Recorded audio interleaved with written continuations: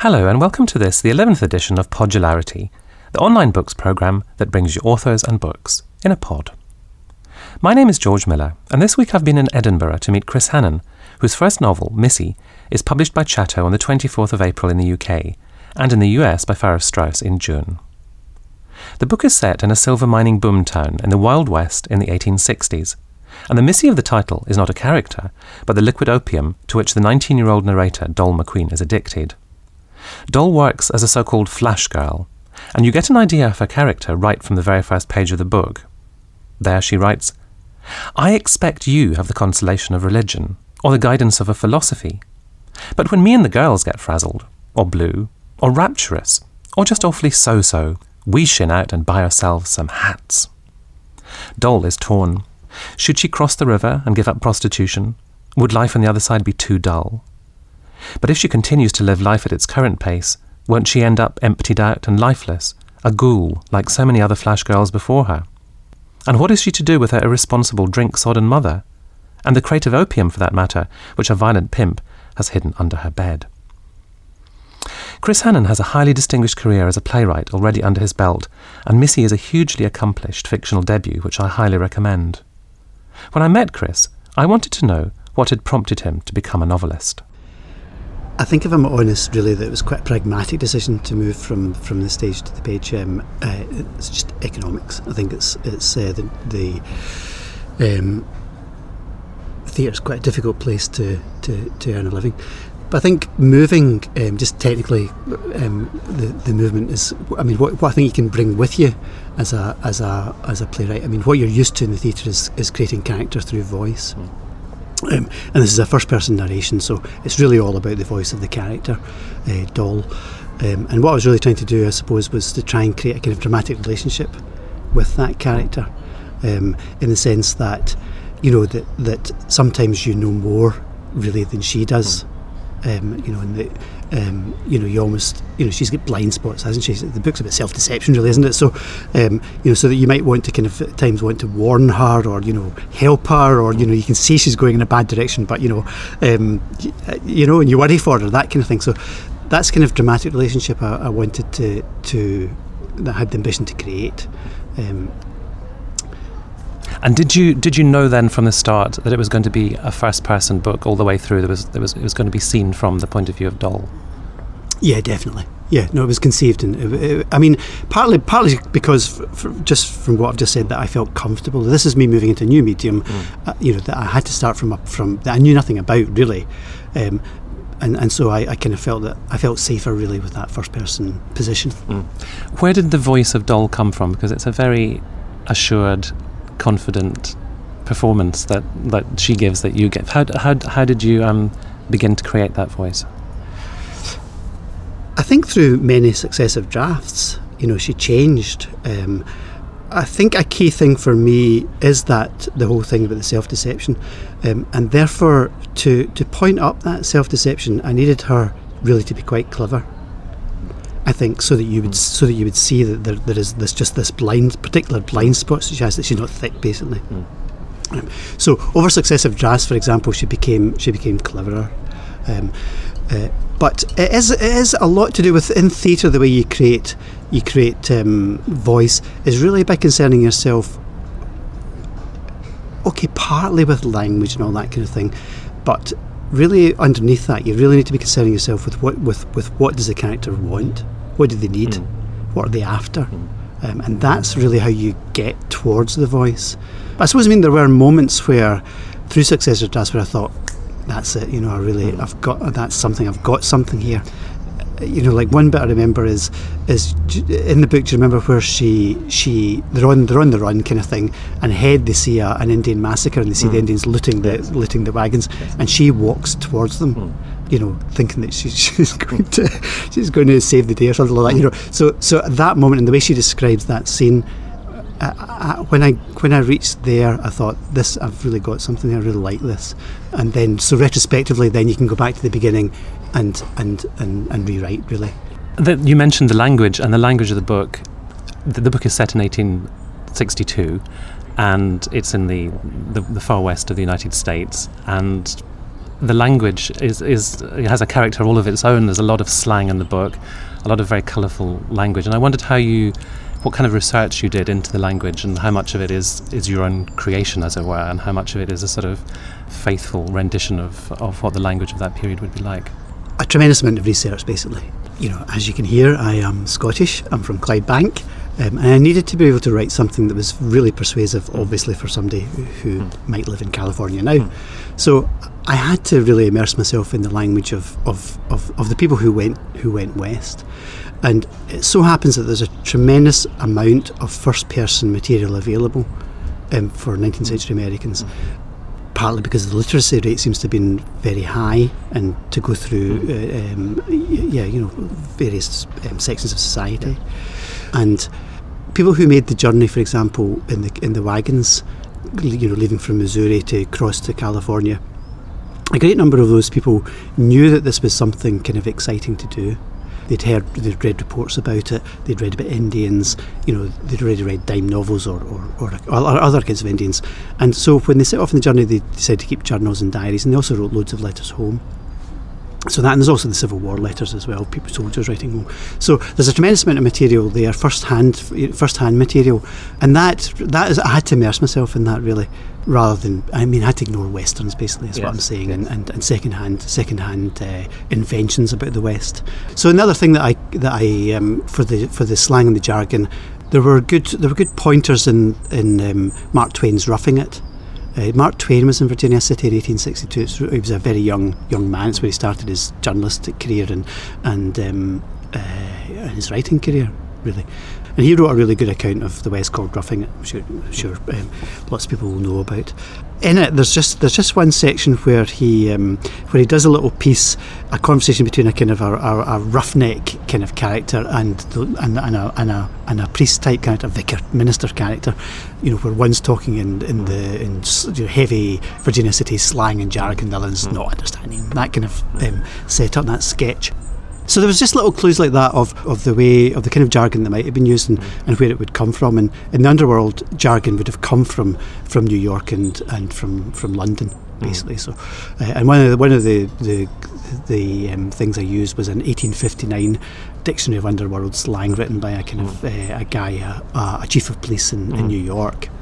The only other thing that you have to say is that there's loads of words that you can't use because whether they were used then or not in the 19th century, nobody understands, nobody knows what they mean anymore. So do you know what I mean? So you have to adapt what the real 19th century language was for a contemporary audience. Yes, and some terms might be completely unfamiliar, but you quickly get a handle on what they mean from the way that Dole uses them. Like varnished, you quite quickly catch on to what words like that mean. Yeah, that's one of the. I didn't make that word up, actually. There are some words I made up, but I tried to make them up on the basis of what was around, really. Yeah. One of the ones I really loved. You can tell me if you made this up or if you found it. Was she says at one point she's going to get well and truly'd, and I thought that was a wonderful. What about the? You mentioned the underworld. I mean, how easy was it to find out about the lives of pimps and whores and thieves and gangsters and so on? Presumably they weren't leaving behind written records. They were sort of vanishing without trace. I mean, how much of that was based on research? Yeah, there's a fair amount of research around about that as well. Virginia City was a big silver boom town. At one point, it was creating more wealth than anywhere else on the face of the planet, and it so happened that we know quite a lot about it. Mark Twain, as I say, was there. Also there at the same time were two other journalists, one called Dan DeQuille, that's his pen name, Dan DeQuille, a guy called William Wright, and another journalist called Alf Doughton, who kept extensive journals and diaries, 3 massive volumes of diaries and journals. And as well as that, it's just heavily researched by historians, this place, because it's one of the few places where the West is still have material evidence of it. You've got houses, you've got architecture, you've got garbage that they can look through to find traces of bottles and what were they using, what the artefacts were they using. So there's masses and masses of research about this place, including about prostitution. In there is an excellent book by a woman called Marion Goldman. The exact title of the book escapes me at the moment, but which concentrates on prostitution in this tiny well, quite small town really, and amasses all the evidence for it. Did you spend much time in the West when you were researching the book too? Well, I'd been writing it for about 2 years before we finally made it across there, and we only had about 3 weeks to sort of dash all over, try and do the same, mirror the journey that she made basically. So go from San Francisco all the way out to Bear River in Wyoming. And at the same time, I was kind of trying to decide where to locate certain scenes and so on, because I had a picture of this country from the research I'd done, which then turned out obviously not to be the case when I got there. So, for example, like one of the things from the research, the immigrants as they crossed the states all went wax lyrical about this river, the river near Ham's Fork, I think it was. So I decided I'd set this big turning point scene at the end would be set there. When I got there, it just kind of looked the river just looked really putrid. I didn't really want to be there, and so anyway, eventually we found Bear River, and that was okay. Addiction looms large in the book. It's Missy of the title is the liquid opium to which Dol is addicted. She uses it partly to escape, and also partly she says allows her to govern chaos, and she sort of thinks herself master of the universe, and that must have been sort of written into the plan from early on, especially as what we were saying about sort of self-deception. It sort of goes hand in hand with that, I suppose. Absolutely. I think that's right. I think I wouldn't have been able to really ghost this character unless I identified with her quite strongly, and quite deeply. And so that's one of the connections I have with that character is the self-deception. And in part that's to do with her addiction. I mean, I guess that also extends really to her relationship with her mother. I mean, as you know, in the book,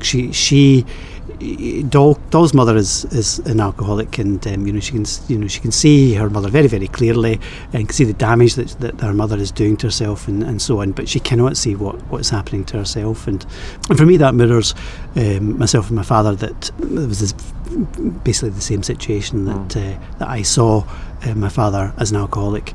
And in spite of the evidence and in spite of the example of all that, I was unable to see myself that I was heading in that direction too.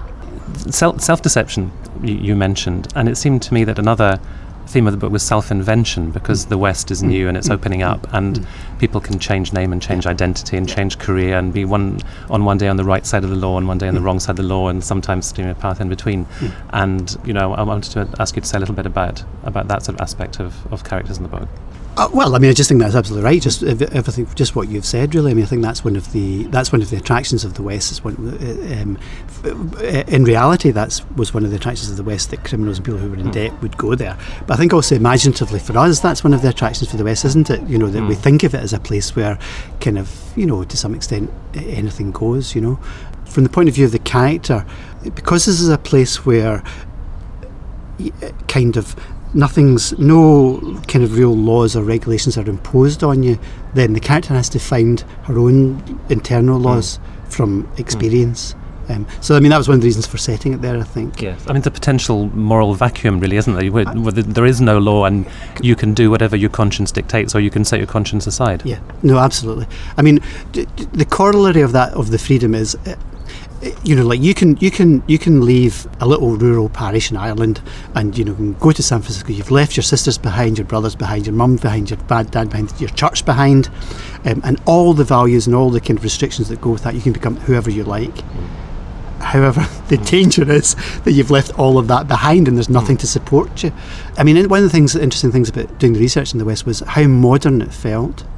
It really did feel. I mean, obviously, as a writer, you're looking for those connections. How can I make it? But I'm pretty sure I'm not making this up. The suicide rate, for example, parallels modern suicide rates, and I think that tells you something about the loneliness of the West and the lack of social kind of, a strong social network, if you like. Well, life does seem to be very cheap. People take others' lives and take their own lives and do all sorts of things to harm themselves, and it seems like everything is life is being lived at a headlong pace with very little thought for the morrow. Yeah, right? yeah. No, absolutely. The West that you portray is very different from the West that many of us grew up with, because the West, which is portrayed in film, you could make a long list of the ways in which your West differs from that. The concentration of female characters, moral ambiguity, the way that the Indians are portrayed, and so on. I mean, did you have in your mind as you were writing a kind of image of the West that you were reacting against and wanted to sort of counterpose your West to? Yes, I would say not strictly speaking.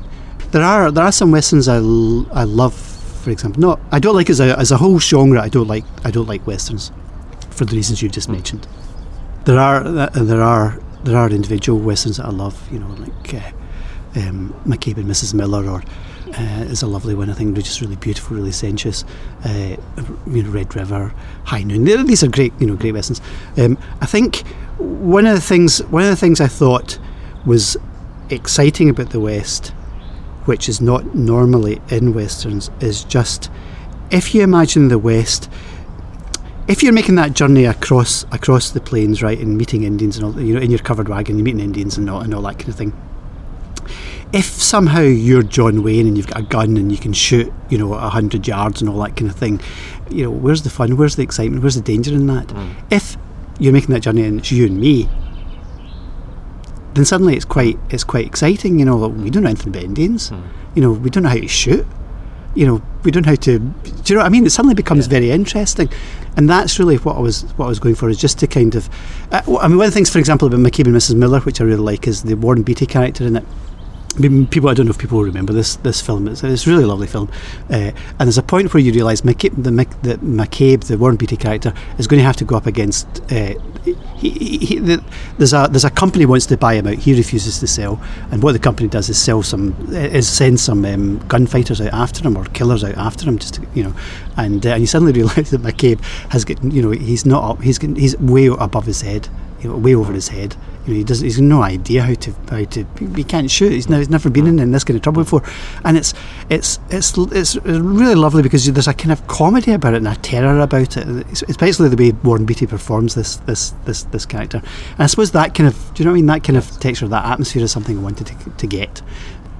And comedy or a comic element is one of the things that's horribly missing from most Westerns. And there's certainly moments of comedy, even when Dole and her band are in dire straits. There are moments that, as you say, they're sort of ineptitude. They sort of set off basically with gin as their only provisions, more or less, don't they?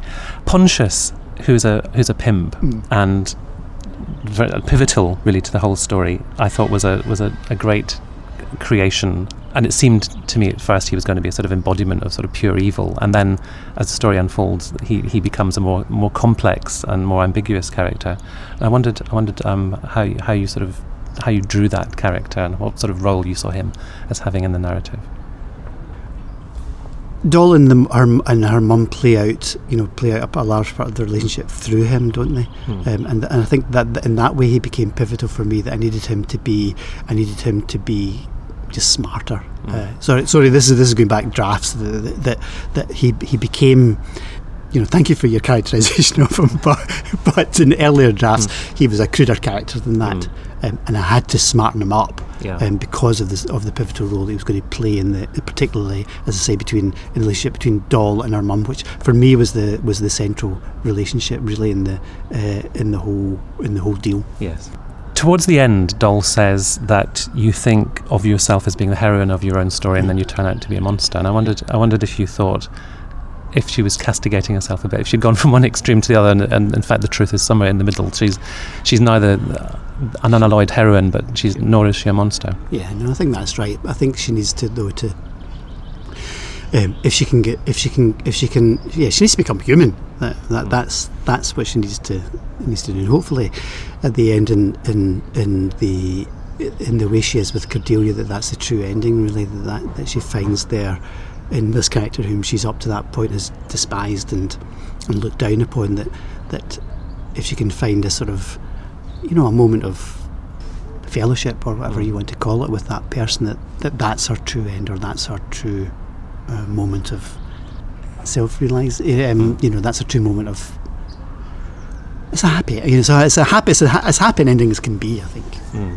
The old cliche is that first novels are autobiographical, and although you say, the character of Doll is transposed in gender and time and place and language in every possible way from your own experience, you're saying that there is sort of strong autobiographical structure to this book.